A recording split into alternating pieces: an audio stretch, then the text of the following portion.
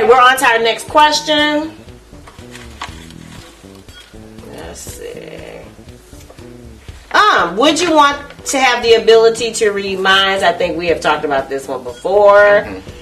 And I feel like I kind of already do. And sometimes that's not good. Sometimes it's good. It can be good in negotiations.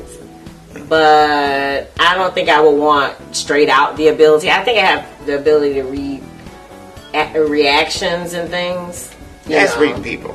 Yeah, I think so. Reading situations. Body language, right. you know, that kind of... Right, so I think I kind of have that, but I feel I do. But I wouldn't want to just see and hear everything that's going on in somebody's head. No, me either. I wouldn't want to be able to read minds.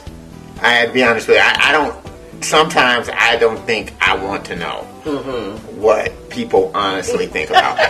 You know, when a person is doing me a favor and lying to me, you know, as a way to encourage me, whatever else. You know, it could be a great lie. Hey, you know, I'm playing some song for somebody and they say, oh man, that sounds great. And they think, oh, that's horrible. You know, I don't need to hear the horrible part. You know what I'm saying? Just hold on to the great. That's all I need to hear. So I think that whatever the celestial deity is that's up there, God, Jesus, praise him, you know, however you want to do it.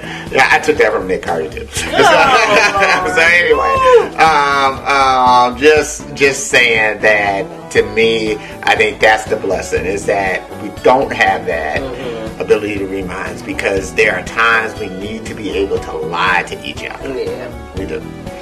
Sorry. Be beneficial. Yes. Okay.